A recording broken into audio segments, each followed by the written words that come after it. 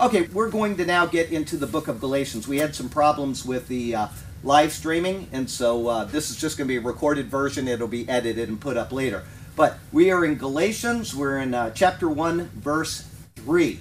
So let's see here. I'm going to go back and just start from the beginning of Galatians, and that way we have the context. Paul, an apostle, not from men, nor through man, but through Jesus Christ, and God the Father, who raised him from the dead, and all the brethren who are with me, to the churches of Galatia. And then verse 3 says, grace to you and peace from God the Father and our Lord Jesus Christ. Okay, here are my comments on that. Paul here makes his usual apostolic greeting, which is found, for example, in Romans 1:7. Okay, grace is the blessing poured out from God on those who are undeserving of his favor. Grace is getting what you do not deserve. That's correct. Instead of judgment and wrath, we are lavished with his goodness and abundance. This is the standard Greek greeting one might expect at the time of Paul. Okay, grace, they would say grace to you, and that was what they said in the Greek Empire, okay, or when they spoke in Greek. Peace, on the other hand, is fullness of everything that is needed to be satisfied in all way. It is a request for healing, filling of every need, and even abundance. It would be the standard greeting of the Jews that one would expect at that time. They would say, the Greek would say grace, and the Jews would say peace, or shalom. The Hebrew word which Paul would have on his mind would be the word shalom. In Greek, it is erini, okay? The term from God the Father and our Lord Jesus Christ means that these blessings come from God the Father and our Lord Jesus Christ. It comes from both. God is the source of all things. Christ is our mediator. If one thinks of a stream of water, it doesn't matter if the water comes right from the well which bubbles from the ground or from some point down the river. In both, the same water is drunk. If the well is by itself inaccessible, the stream is there, still bringing it to us. This is how it is for us spiritually. Christ is the one who makes the abundance and blessings of God possible for us to enjoy.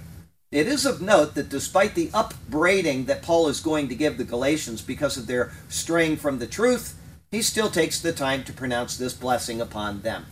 It is certain that his pronouncement is actually intended as a way of preparing the way for them to receive and accept the truth of his coming words.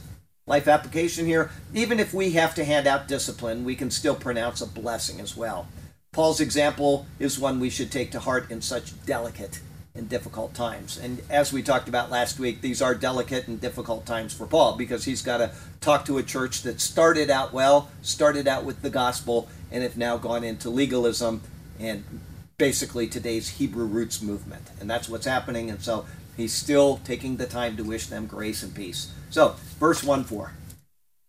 Who gave himself, I'll go back and read 3 so you understand what he's talking about. Grace to you and peace from God the Father and our Lord Jesus Christ, who gave himself for our sins that he might deliver us from this present evil age according to the will of God our Father. Okay? The opening clause of this verse lays out the tone for all of the rest of the epistle. It is the very thing which those in Galatia had forgotten or who had intentionally set aside. They were given the gospel, and then along came the Judaizers, think of Hebrew roots people today, who are intent on watering it down through a works-based religion. This is contrary to what God has set forth as being pleasing to him. It was Christ who gave himself for our sins. As this is so, then what could be added to that? If Christ has given himself for our sins, then that is how our sins are atoned for. Right? I mean, he's being obvious right at the beginning. He's setting the parameters of everything he's going to talk about. Adding in works of our own of any kind in an attempt to cover our sins is thus contrary to the gospel of Christ. This is repeated numerous times in the New Testament. But several examples of note are found. I'm going to take you to Matthew. I know it's a different dispensation, but we're going to go to Matthew chapter 20, and we want to go to verse 28. And it says, just as the Son of Man did not come to be served, but to serve and to give his life a ransom for many. Okay, he is paying the penalty. Romans 8:32 then says, Burke is over there saying it already. Verse 32, he who did not spare his own son, but delivered him up for us all, how shall he not with him also freely give us all things? Okay, and then in 1 Timothy 2, we're going to go there really quickly. 1 Timothy 2 verse 6 says, who gave himself a ransom for all to be testified to in due time. And then finally in Titus 2:14, he says, Timothy, Titus 2:14, we're going to get there, here we are, 2:14, who gave himself for us, that he might redeem us from every lawless deed and purify himself his own special people, zealous for good works. Okay, so those are a couple of the examples which are found interspersed all the way through the New Testament. Christ is the only atoning sacrifice for our sins. He is the only one who could ransom us from the world of sin, and he is the only one who has redeemed us to God. If you want to fall back into Old Testament symbolism, you'll observe the Day of Atonement. You know, I went to that Messianic synagogue out there in Swift some years ago, and they were there on the Day of Atonement, and they were doing all this Day of Atonement stuff. What did the Day of Atonement look forward to? Christ. That's all it looked forward to. Okay? The same thing with any of the sacrificial system of the book of Leviticus, and also you'll see some in Numbers, whatever. It all looked forward to Christ. It is all fulfilled in Christ. Why would you go back and do that? And to say that you need to observe this or this or this or this from the Old Testament when they don't even have a sacrificial system for it makes no sense at all. But this is what people are trying to do to the believers in Galatia. It's what people are doing to this day all over the world. Sergio last week said that he was given a Bible. It was a Bible translated by some Jewish guy, and he was going to return the Bible to its true original meaning so that the people could read it. And as he was looking through it, I said, what does it say in Jeremiah 31? Because Jeremiah 31 says what? Behold, I will establish a new covenant. Not just a covenant, but a new covenant with the house of Judah and the house of Israel. And these people that say, they get to that verse, you know, these supposed rabbis and messianic rabbis and stuff, and they will say that the word means to refresh. It's not really a new covenant, it's a refreshing of the old covenant. And then in the New Testament, they use this same type of just terminology which is incorrect. And they say, this is what it actually says. Well, you know, people get swayed by this type of stuff when they are people that want to put you back under the law. They want you to observe the law of Moses, etc., etc. And so they use these terms and they tell you, and you think that they're specialists and they're taking you back to what's true, when in fact it's not true at all. It's completely heretical. But you got to be careful of those type of things. Anyway, read that again. He's the only atoning sacrifice for our sins. The Day of Atonement is done. It only pictured Christ. He's the only one who could ransom us from the world of sin. The ransom payment, the silver money that they paid back in the book of Numbers, okay? It was just a picture of Christ. Everything was a picture of Christ. He's the only one who has redeemed us to God. We just saw that in these verses. He said it. Paul said it. He said it 3 or 4 times, okay? When we fall back on the law, which was given to us to show our sinful state, that's all the law was for, was to lead us as a tutor to Christ and to show us how utterly sinful sin is, then we reject the very sacrifice which has redeemed us from that law. If you are going to go back to the law, you've rejected the only thing that has actually redeemed us from that law. You have become a debtor to the whole law, as you'll see when we get later into the book of Galatians, and you're obligated to the whole law. It is a self-condemning act, okay? I say it right there. It's a self-condemning act. When Jesus said on the cross, it is finished, he wasn't saying it is partially fulfilled and so keep working hard. You might make it to heaven someday. That is not what he said. Rather, he indicated that all was complete and all sin debt was satisfied through his work. Everything that Jesus Christ did was so that he, as Paul says, might deliver us from this present evil age. Further, it was a voluntary act. He gave himself. Therefore, if it was insufficient to save, then it was a horrific waste. When a person jumps on a grenade in order to save his friends, the intent is to fully save them. If he and those he tried to save died, then the death was futile indeed, right? You jump on a grenade in order to save your friends and they end up dying anyway, then you wasted your time and they died. If Christ came to die for our sins and we die anyway, then Christ died for nothing. If we have to go back to the law in order to do something that Christ didn't finish, then Christ died for nothing. That's the point there. But if the friends are saved, then the purpose for his death was met. If Christ died on the cross of Calvary to save his people, but failed to save them, then what a waste. However, if he did accomplish this as intended, then for us to say, I still need to do something, is to reject the very thing that he did. Okay, let's think it through. We've got the guy throws in the grenade, and it explodes and it kills the guy, and you say, wait a minute. That wasn't sufficient. Throw in another grenade so that I can do it myself. That's exactly what you're doing. Okay? And then you can throw yourself on the next grenade and you can kill yourself, because that's exactly what's happening there. Christ did everything necessary to save us. And if it wasn't everything necessary to save us, then there is no salvation. Zero. Okay? The reason, I'll read it again, the reason for his death was to save us from our sins. And the object of that salvation was that he might deliver us from this present evil age. If we are in this present evil age, even now, then his death must have had an effect of saving us through the entire age. If not, then he would save us and pull us right out as soon as he saved us, right? If Christ came to save us and he saved us and it was only temporary, and we had to continue doing something, or if we could lose our salvation, then he would say, okay, I saved them, I'm going to bring them out right now, because there's a chance that they could lose his salvation, or they wouldn't work hard enough to keep the salvation, or something like that. However, if we are still here, and thus we are to trust that his salvation has accomplished what it was intended to do, then that's what we need to do, is to trust it.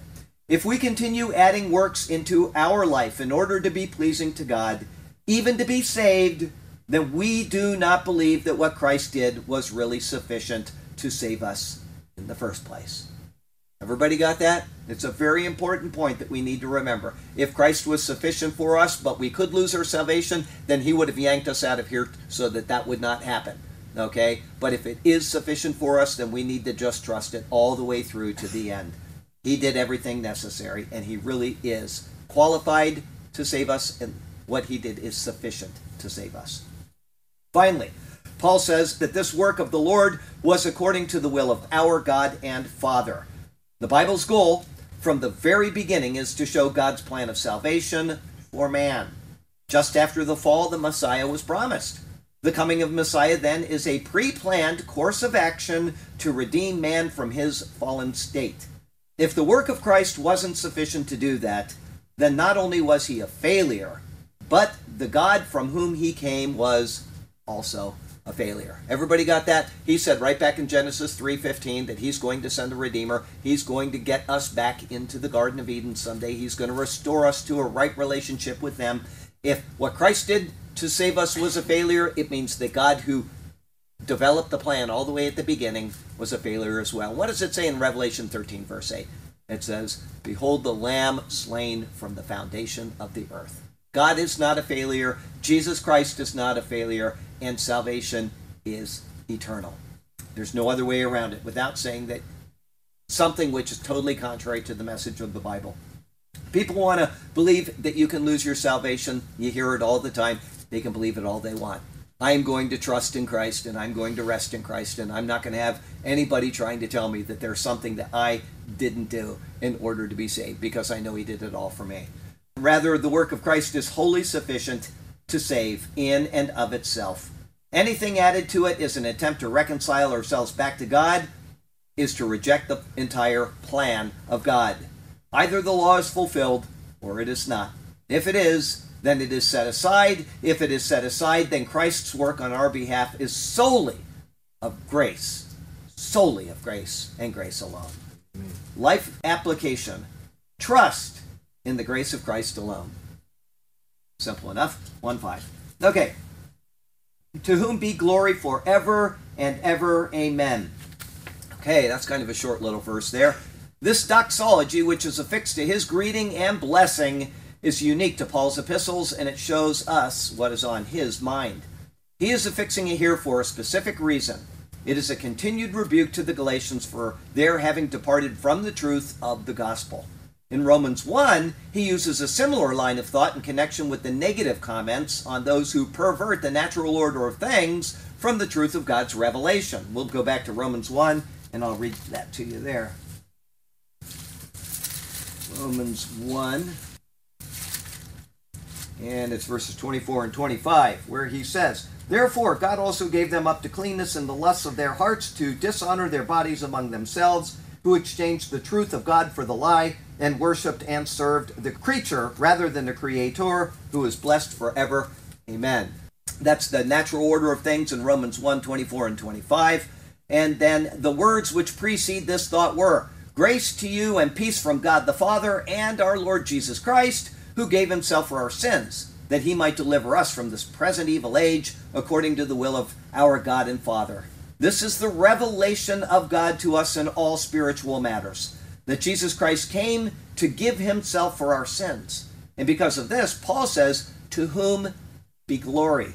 There's an article in the Greek before glory. I wish these translators would put the articles in when it's a definite article. So you can have an article that's indefinite. We have it all the time in English, like right? There's a by. But when you have a definite article, when they don't put it in there, then you don't really know what's on the apostle's mind. Okay, so there's some scholars would say it should read, "To whom be the glory." However, the pulpit commentary takes it a step further and says, when the article is attached, it marks the noun as expressing its notion viewed absolutely in its entirety or universality. Whatever glory is to be ascribed anywhere, be it ascribed to him. Thus, e doxa is equivalent to all glory.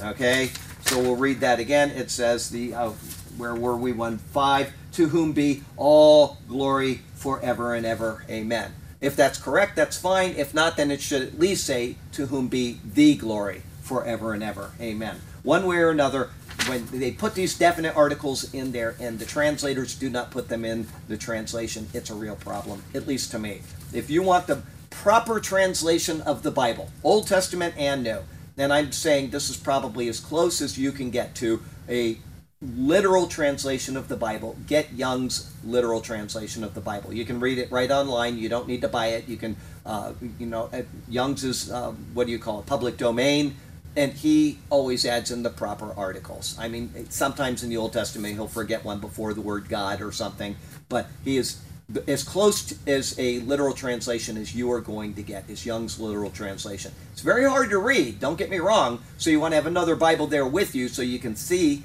the differences, but he is spot-on translation. Young's is the, by far, best translation that I know of as far as being literal. Okay? Literal doesn't always mean best, though, because then you might not understand what's being said. It's so literal that it's hard to grasp. But if you just want to know the literal translation, get Young's and you will do well. Okay. From what we just said there, speaking of equivalent to all glory, this then is a refutation of the Judaizers who had come in and attempted to reintroduce the law as a requirement for salvation. If this is so, then Christ's fulfilling of the law on our behalf was insufficient to save. Thus he is not to be ascribed all glory or the glory. Instead, some of the glory belongs to us because we participate in the salvation, right? Everybody got that? We don't get any of the glory. We get zero of the glory. Christ did the work. We simply receive it, and that is it. Instead, some of the glory belongs to us because we have participated in our salvation. This is refuted by Paul. To God and to him alone belongs the glory. Okay, David understood this when he wrote these words way back in 1 Chronicles. Okay, David wasn't alive at the time of 1 Chronicles. It's a chronicle of what about David's life, but 1 Chronicles, and we're going to go to chapter 29 and verses 10 and 11. Therefore David blessed the Lord before all the assembly, and David said, "Blessed are you, Lord God of Israel, our Father forever and ever. Yours, O Lord, is the greatness, the power, and the glory, the victory and the majesty, for all that is in heaven and in earth is yours. Yours is the kingdom, O Lord, and you are exalted as head over all." All right, and this glory, which belongs to God alone, is forever and ever. That's Paul's words there. The Greek is literally unto the ages of ages. It is a Hebraism which denotes an infinite amount of time and which is indefinitely multiplied. There is no end to the glory of God. To solidify this, he ends with, Amen, or so be it. Paul is adamant that there is no participation by us in our salvation. It is a work of God alone, and we can only ascribe to him that glory forever. Life application: if you believe that you must adhere to any point in the law, meaning the law of Moses, in order to be saved or to keep being saved, you have been misled. If you teach this point to another, you become a heretic. You're not a heretic until you start teaching it, but once you start teaching heresy, you are a heretic. So don't be a heretic. Teach the truth of God in Christ. He is the fulfillment of the law, and only through his work can we be saved. Okay? Yes? Isaiah 42. Isaiah 42. 8. I am the Lord, that is my name, and I will not give my glory to another. That's right. And I always use that as a source proving that Jesus is God, because when he says, I will not give my glory to another, which he says a couple times in the Old Testament, and then he says in John 1:14, what? We beheld his glory. We beheld his glory. The glories of the only begotten of the Father, full of grace and truth. Well, if he's not giving his glory to another, and then the whole New Testament gives glory to Jesus Christ, right, then either the Bible is a book of contradictions or Jesus is the Lord incarnate. Yes. Okay, he is Jehovah incarnate. 1 + 1 will always equal 2 in proper theology. That's correct. So we have that. We don't need anything else in order to be saved. And when I said, where was that? Just back up a little bit. Ages of ages, it denotes an infinite amount of time and which is indefinitely multiplied. Okay. I was watching one of the Genesis history series on YouTube. I just take the little short ones. I don't watch the long movies because they're just too long, but they cut them up into little pieces so you can watch parts of the individual movies. And I was watching one a day ago about DNA. And the DNA, of course, we know because the DNA people found these strands of DNA and they know that this works here and they know that this works here and that this works here. But everything else is called, they have a term for it. It's old DNA. Nobody uses it anymore, right? It's called junk DNA. You've heard the term before, right? Junk DNA. But we evolved out of that. We don't need it anymore. And come to find out that they made an error. And one of the people actually admitted, he said, if we had thought this through properly 10 years ago, we would have been infinitely far ahead in our understanding of DNA. But they just assumed that it's all junk DNA because it doesn't do anything. But DNA is not just one-dimensional. It's not just two-dimensional. It's not just three-dimensional. You got the we'll call it the two-dimensional string of DNA, right? This long string of DNA. But what happens is the DNA folds in on itself like this. Okay, it's a long string and it just goes in and it folds in. And that's a three-dimensional DNA. But when it folds in on itself, every point where it touches becomes coded information that produces a different effect. So there's no junk. It's all actually coded. But it has to be in a certain position in order to code. And when that coding is done and when the thing is produced, it then unfolds itself again. And if it folds in a different way, you'll get new information. And that's why our body can come out of this teeny little thing, this big, come into a body with a nose and eyes. And all of these different things occur because the DNA, there's no junk in it. It's all pre-programmed to do different things. And anytime you take this DNA and you fold it in a different way, an infinite number of ways, you will have an infinite number of new coding information. But there's a fourth dimension to it, which is time. Time, as this gets older, the DNA will change and it will actually continue to evolve. Not the word evolve in changing, I'm talking about evolving in what it produces, okay? Not evolution, but evolving in what the original intent was for. So you've got the three dimensions, and then the fourth dimension is time. As time goes by, this will do new coding information. It's something we can't even comprehend, and yet it does this. And this is one strand of DNA which can give us an infinite amount of information. And we wonder, how is God going to keep us happy for eternity? When we have one strand of DNA that can do things we can never, ever imagine. And we worry that God can't keep us happy, that we're not going to be forever and ever wondering at the majesty of God. There you go. Think of it.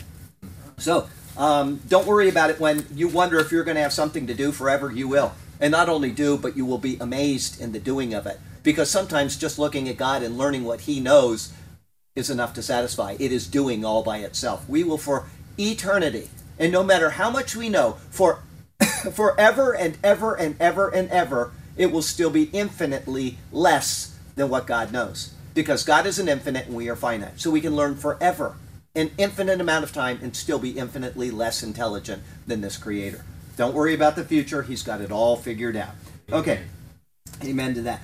Okay, verse 6. I marvel, here it is. This is where it all starts to go wrong. I marvel that you are turning away so soon from him who called you in the grace of Christ to a different gospel. After his opening blessing, Paul jumps immediately into the meat of the matter. There is no delay, there's no beating around the bush. Rather, his words are direct and are intended to show the immense dissatisfaction that he has with the Galatians. According to Vincent's word studies, the words I marvel are often used by Greek orators of surprise at something reprehensible. They are used by Jesus in this way in Mark 6. So let me take you to Mark 6. And let's see here what Jesus says in Mark 6. Mark 6, verse 6. He says, and he marveled because of their unbelief. Then he went about the villages in a circuit teaching. So Mark 6:6 mirrors what Paul is saying right here. They're marveling at this. It's something that is reprehensible. Next he says that you are turning away. The word for turning implies a transfer in the middle of something and carries the specific idea of going over to another party as a deserter. So you're a traitor to your country. That's what Paul is speaking about here. They are traitors to Christ. They are traitors to the gospel that they had already received. Okay? You move into a country, you get the green card, and eventually you become a citizen. And then you are a traitor to that alliance. And people look at you with shame. At least they used to. Nowadays they applaud you. But this is what Paul is saying. These people have become traitors to Christ. The Galatians have begun to apostatize from the true faith. The tense of the verb shows that it is in the process of occurring. The King James Version says that ye are so soon removed. Thus it misses the sense of the verb, which is the ongoing nature of what is occurring. They are in the process of being deluded. Continuing with his words, the New King James Version says that they are turning away so soon. It's Paul's word, so soon. The word means quickly rather than after a short time. Okay, so what that means is they're turning away from Christ, and they're not just doing it slowly. They're not being seduced slowly. They're very quickly accepting this false gospel which has been presented to them. Okay, the Galatians made a sudden change in direction from where they were heading to where they are now heading. Okay, and this is the kind of thing that you will see in churches at times. You'll see a church that is going along in one direction, and all of a sudden, the pastor will say, we are now taking a new direction, and the entire theme of the church changes very quickly. I've heard of this happening. I've not seen it personally, but I've heard of pastors where they suddenly flip out and they get into some crazy doctrine, and all of a sudden they go from this to this overnight. They get something in their head, and where does that come from? It comes from not being properly trained in theology in the first place. They're running ahead. They're being put into pastoral positions when they're not properly trained in the Bible and Scripture and the Word of God. And then something comes along and says, oh, I never thought of that, without thinking of all of the options. And next thing you know, he's going off on this tangent. And the whole church is led astray. That's what's happened to these people right here. This explains the astonishment of Paul. He had probably heard that things were going along well at some point in the past. And then all of a sudden he hears that they have started down another completely new avenue. The certain explanation for this is that they have been misled by a new and unsound doctrine. This will be confirmed as the chapter continues, but it is the same thing that happens constantly in churches around the world. Some person comes in with a false message, and because the people don't know the word, they are easily misdirected from the truth of him who called you in the grace of Christ. Now, here we have a body known as the Episcopal Church. I grew up in it, out on Siesta Key, and that's the church that was in town. It was either that or there was the Catholic Church down the way, and we were not Catholics, and so we went to the Episcopal Church. And while we were there was no real Bible taught. They may have referred to the Bible, probably the Gospels. You might have heard that Jesus fed 5,000 or something in a sermon, but there was no real Bible theology. There was no Bible studies where you would sit down and get into the Word of God. Okay? And all of a sudden things started to change, as we know, in the Episcopal Church. It went from one thing to another thing within a very short amount of time. That's because the people didn't know the word in the first place. And so if you get somebody in there into the hierarchy that says, oh, it's okay to have homosexuals, or oh, it's okay to ordain women, or it's okay to do this or that, all of a sudden these things come into play. And the people don't know any better. What? It takes one person to do that. Takes one person. One shepherd. That's exactly right. Just one shepherd is all it takes, and it is done. She knows because she was at the church. That's my mother. And so she saw it happening, and all of a sudden but what happens is, because the Episcopal Church is a denomination rather than just a single church, is that these people creep in and they appoint people in other places, and they get them into the established positions before they make the big move with the denomination. And all of a sudden the whole denomination swings over with it. One church may be here, one church may be here, and they're falling away, and others are holding fast. But eventually the whole thing goes, and it goes very quickly. That's what we see in schools. We've got these communist people that have gotten into the grade schools and into the high schools and then into the colleges, and they run the education system now. They very slowly crept in, and a little bit of yeast, as Paul says, and the whole loaf is leavened. Doesn't matter if it's school, it doesn't matter if it's a church, the same thing happens. When you get aberrant ideologies in, it gets in there and it affects everything, and all of a sudden it changes. So there you go with that. But let me go back and read what I just read so you know what the context was. We're in verse 1:6. Some person comes in with a false message, and because the people don't know the word, they are easily misdirected from the truth of him who called you in the grace of Christ. Let's see here. This is speaking of God the Father, who is mentioned in verse 4. Therefore, the word in should be translated by. In other words, Christ is the immediate agency by which God's grace is bestowed upon sinners. As Charles Ellicott notes, the grace of Christ is his voluntary self-surrender to humiliation and death, from no other prompting than his own love for sinful men. Okay? That's Charles Ellicott's words. It is by this work of Christ that the gospel is brought into the world of fallen man. It is from this precious gospel, which is the pure and undefiled gift of God, that the Galatians had begun to turn to a different gospel.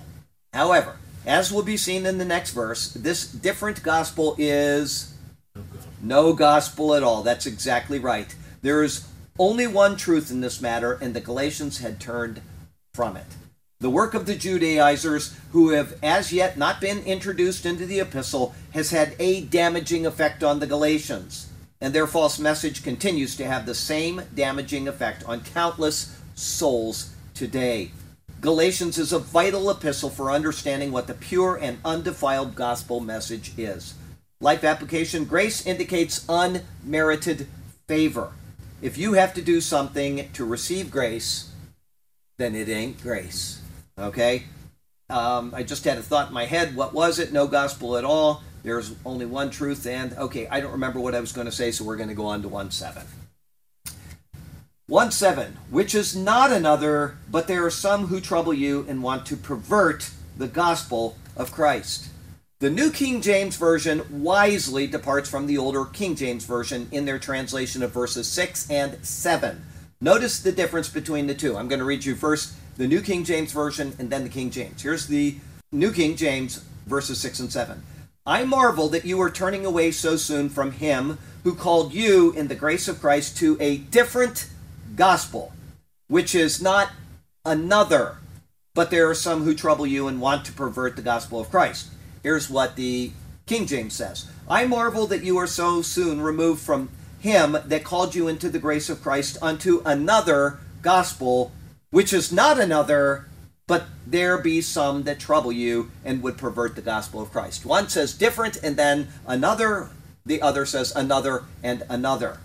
Two entirely different words are translated as another by the King James Version. The first is heteros, another of a different kind. This stands in contrast to allos, another of the same kind. The King James Version confuses this.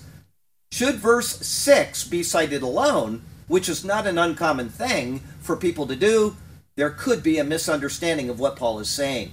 Thankfully, there are other versions one can refer to in order to get a fuller meaning of the intent of what is being said. Let me read it again and see if it makes any sense to you after I've read it. I marvel that you are so soon removed from him that called you into the grace of Christ unto another gospel, which is not another. It sounds like he's talking about the same thing when he's talking about two entirely different things.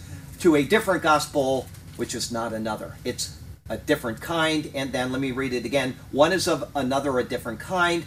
Another is another of the same kind. So you have a different gospel is a different gospel of another kind, the false gospel, which is not another. It's not even of the same kind. It's something completely different, if you understand what I'm saying there. Okay, so his words show us that what was presented to the Galatians by the Judaizers was a different gospel, which was no gospel at all. He was so adamant against these people who were bringing in their false message that he calls them hoi tarasontis, the troublers. They are especially troublesome and are to be utterly rejected. There is one message of the good news found in Jesus Christ, and that is Jesus Christ, his fulfilling the law and then annulling it through his sacrifice on Calvary. That is the gospel. I remember what I was going to say a minute ago, so I'm going to take you there just so you can remember what is the gospel. We're going to go to 1 Corinthians 15, verse 3. For I delivered to you first of all that which I also received, that Christ died for our sins according to the Scriptures. The Scripture said he was going to come, he was going to die for our sins. Okay?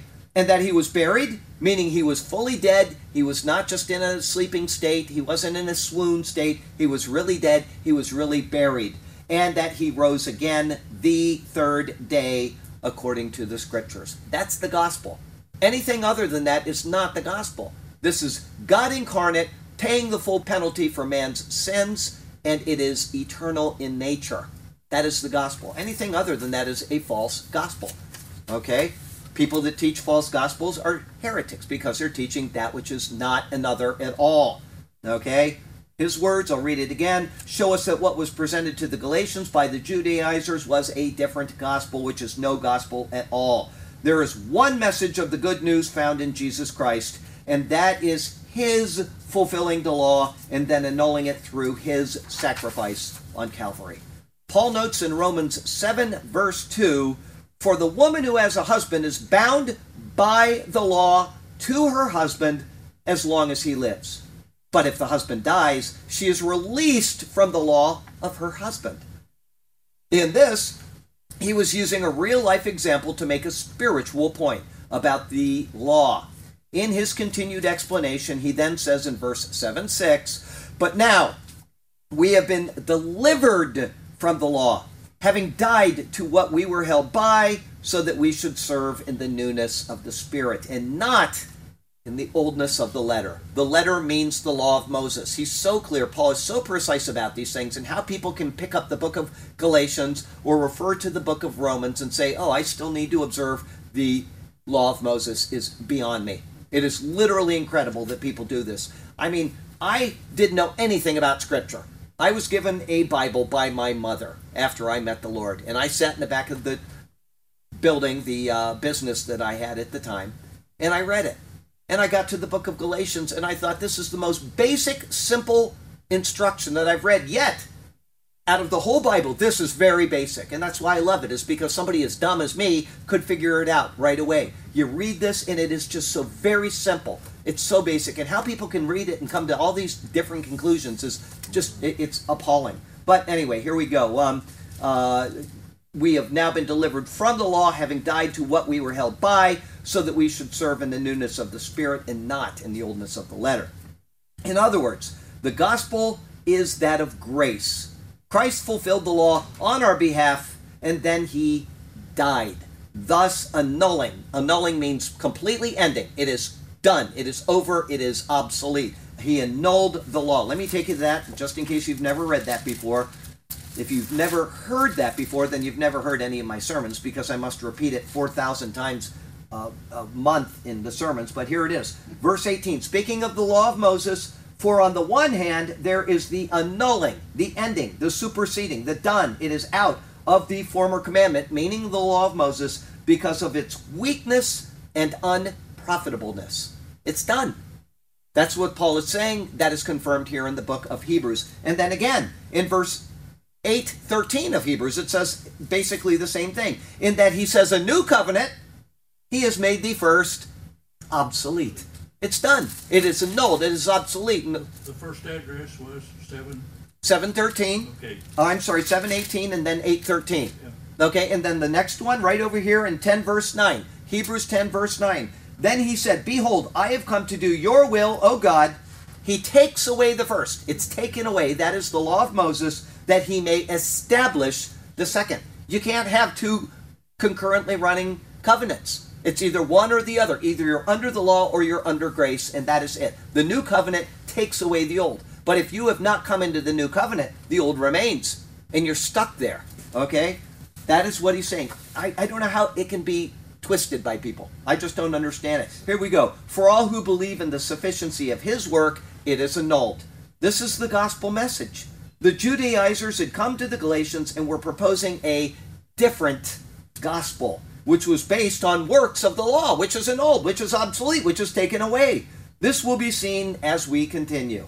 It is these wicked people, and I say wicked. You go to the Hebrew roots churches, these are wicked teachers. They're not good people. They're not there to help you get freedom in Christ. They are there to put you into the bondage of the law.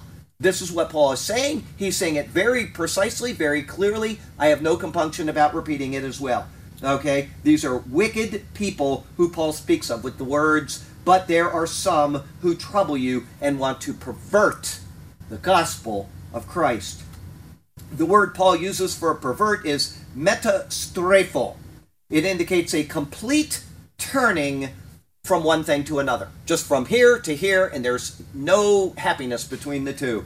To understand its sense, metastrepho, we can go to Acts chapter 2, and there in verse 20, it uses the same word. Acts 2:20. The sun shall be turned into darkness, and the moon into blood before the coming of the great and awesome day of the Lord. There's a complete changing. The change in the sun is complete from light to darkness. This is what happens when works of the law are reintroduced into the grace of Christ. Something entirely different results. The gospel of Christ is called what? Light. Obviously, if there's a complete changing, it is to darkness. We're going to be seeing that in the symbolism of this week's sermon and in the sermons in the weeks ahead. What happened at the giving of the law of Moses? Above Mount Sinai. Anybody? Oh, the lightning. Fire, Yeah. smoke, everything spoke of judgment. It didn't speak of reconciliation. He spoke out of the fire. The fire is God's judgment. The smoke, it says smoke and obscurity. It's so dark that they can't see into it. Is that what Christ came to do, is to bring us darkness where we can't see anything? No, Paul says that he brings us the light of Christ. That's what we have. And so there's a complete changing between the law and grace. There is darkness, there is light. There is judgment, there is grace. This is exactly what this word is signifying to us. Read it again. The change in the sun is complete from light to darkness. This is what happens when works of the law are reintroduced into the grace of Christ. Something entirely different results, something which can only bring condemnation to those who pursue it. You cannot find salvation in the law of Moses. It is not there, and it will never be there, except as it is found in Christ's fulfilling of it for us. The law has to be fulfilled. Christ fulfilled it. He does it on our part. If we do not accept that, then we remain under the law, and all we will find is condemnation. Life application. Paul lays out, in advance of directly making his charges against the Judaizers, the enormity of the error which has come to Galatia. It is an error which continues on today when any precept of the law of Moses is reintroduced into the gospel of grace of Jesus Christ. Paul will use circumcision as the benchmark of what he means concerning reintroducing the law. But the precept stands true for any other precept of the law. Circumcision is the benchmark because it is the sign of the law. Without that, you're not a Jew, you're not under the law, etc., etc. That is the benchmark. But any other thing that you want out of the law can be used in exactly the same way. You cannot eat pork. Heresy. You must tithe. Heresy. We talked about that before class today. You must observe the Saturday Sabbath. heresy. We cannot pick and choose what constitutes grace. Grace doesn't constitute anything except God's giving it to us and our receiving of it. We can only trust in the grace that is given through the work of Christ. So trust in Christ and in Him alone for your salvation. After that, if you want to not eat pork, that is fine. That is a-okay. If you want to give 10 or 20 or 90% of your money to the church, that is fine too. I'm sure whatever church you attend and you want to give them 90%, they'll be more than happy to take it from you. But you are not required to do that. It has to be from you willingly, not because you were told to in order to be saved, because then you are falling back under something which is not the gospel. Okay? If you want to lay around all day on Saturday and do nothing, that is fine too. But if you are doing these things expecting to earn God's favor and bring you salvation, you have fallen from grace. It's that simple. Yes? Two things. Two things. J.C. Penney's, when he started, J.C. Penney's gave 90%. 90%. Yep. 90%. Okay. Distort is not a good word in here. Okay. Right? I don't know. Distort. You said it's completely changed. Right. Oh, yeah. Distort wouldn't be a good word. I wasn't sure what word you were talking about. But yeah.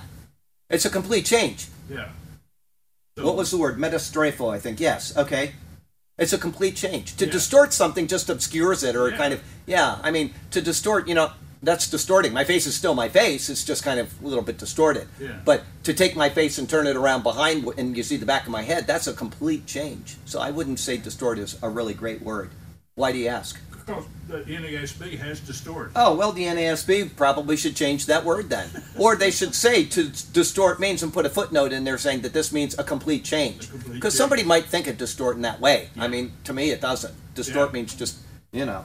Yeah, the more you would talk, the more I knew that this was wrong. Yeah, it doesn't sound right to me because to distort just means, I could distort that chair by putting a little X, coloring an X on it, but it's still a chair. It's still obvious what it is. This is a complete changing from what is intended. Right. Okay, 1-8, I think that'll be our last one today because we've had some technical problems and this has got to be put onto the internet via, editing the video, and so we'll probably make this our last verse. Verse 8, but even if we or an angel from heaven preach any other gospel to you than what we have preached to you, let him be cursed.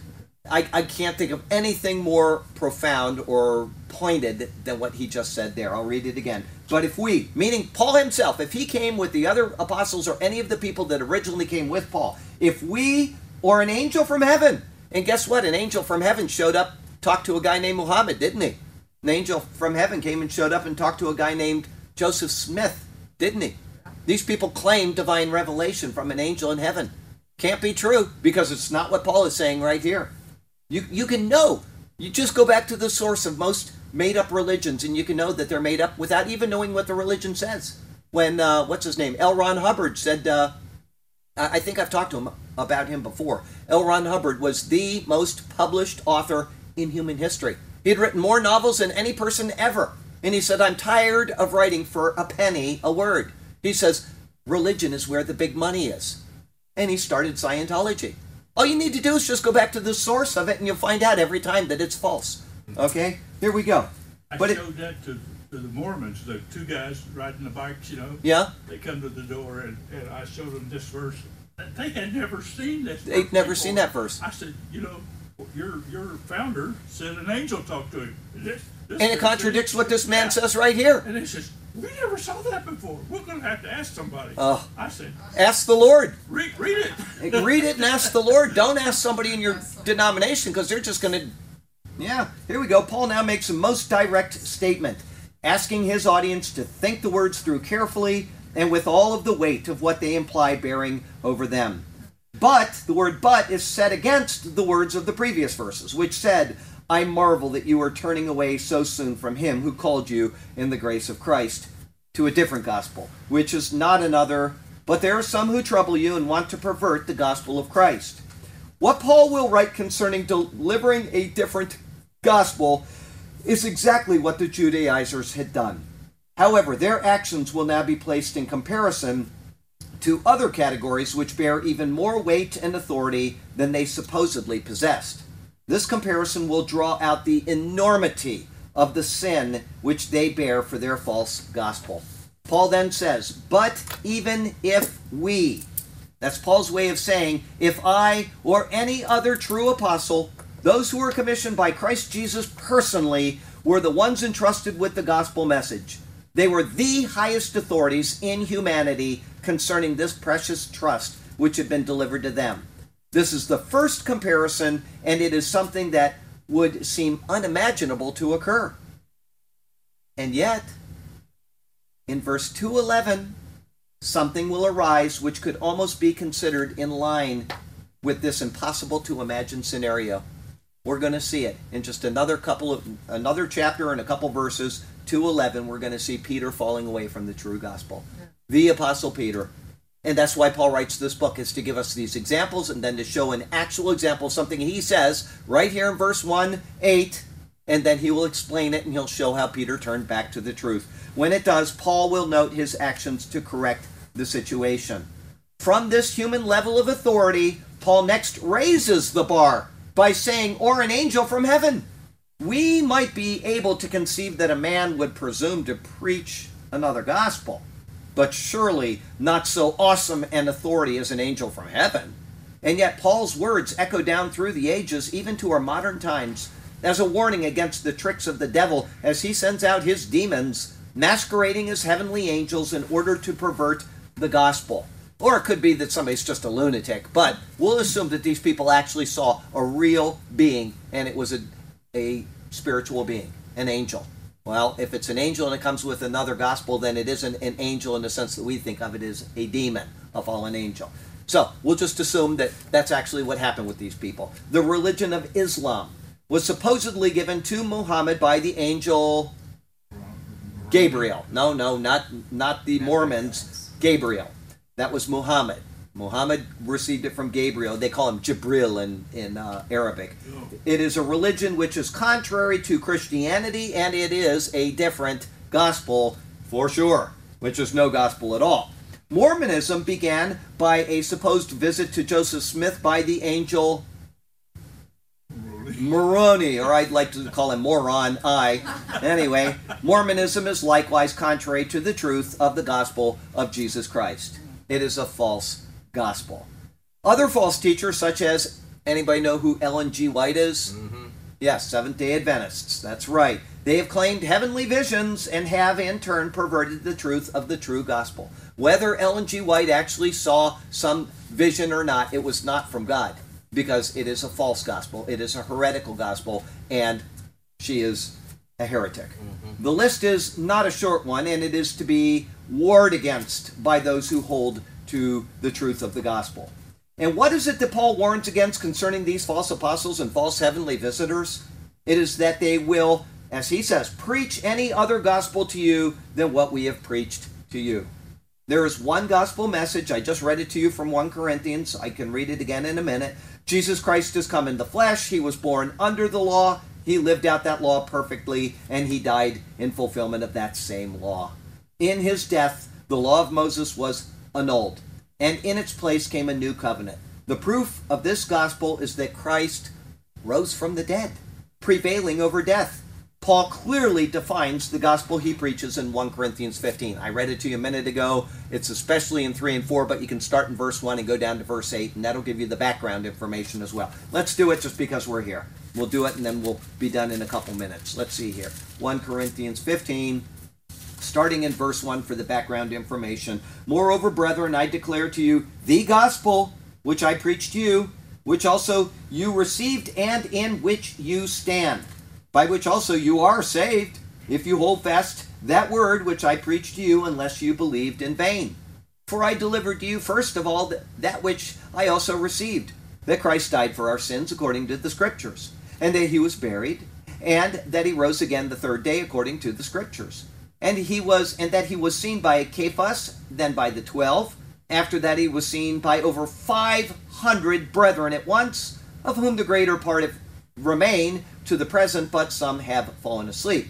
After that he was seen by James, then by all the apostles. Then last of all he was seen by me, as by one born out of due time. So he gave you the gospel and the background information. Okay?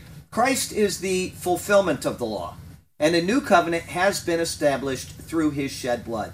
It is a covenant of grace. No works of any kind are to be added into the gift which he offers. To pervert this gospel is to say that what he did was insufficient for salvation. In essence, it is to say, I don't trust Christ to fully save me. It is a slap in God's face, and it is the greatest of heresy. For such a false message, Paul says to let him be accursed.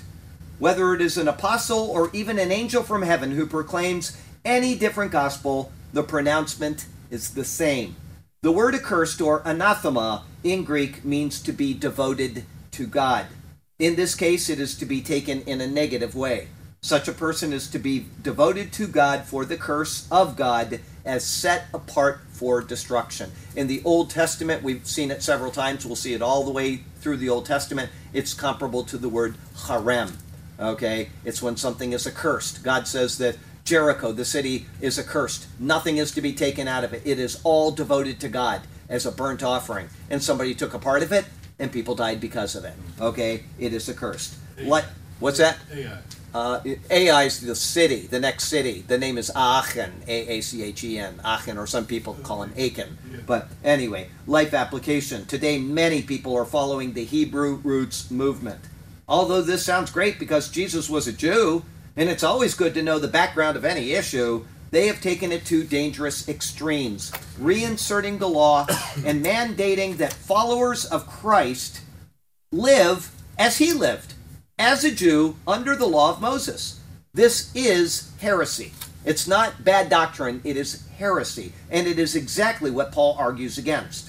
Why would anyone want to go back under the bondage of the law instead of trusting in the grace of Christ? The reason is that they do not trust the finished work of Christ. This and any other perversion of the true gospel is exactly what Paul condemns. Don't get swallowed up in such heresies. The law is fulfilled, and we are under grace. Heavenly Father, we thank you for a chance to come here, even if it's a little shorter Bible study today.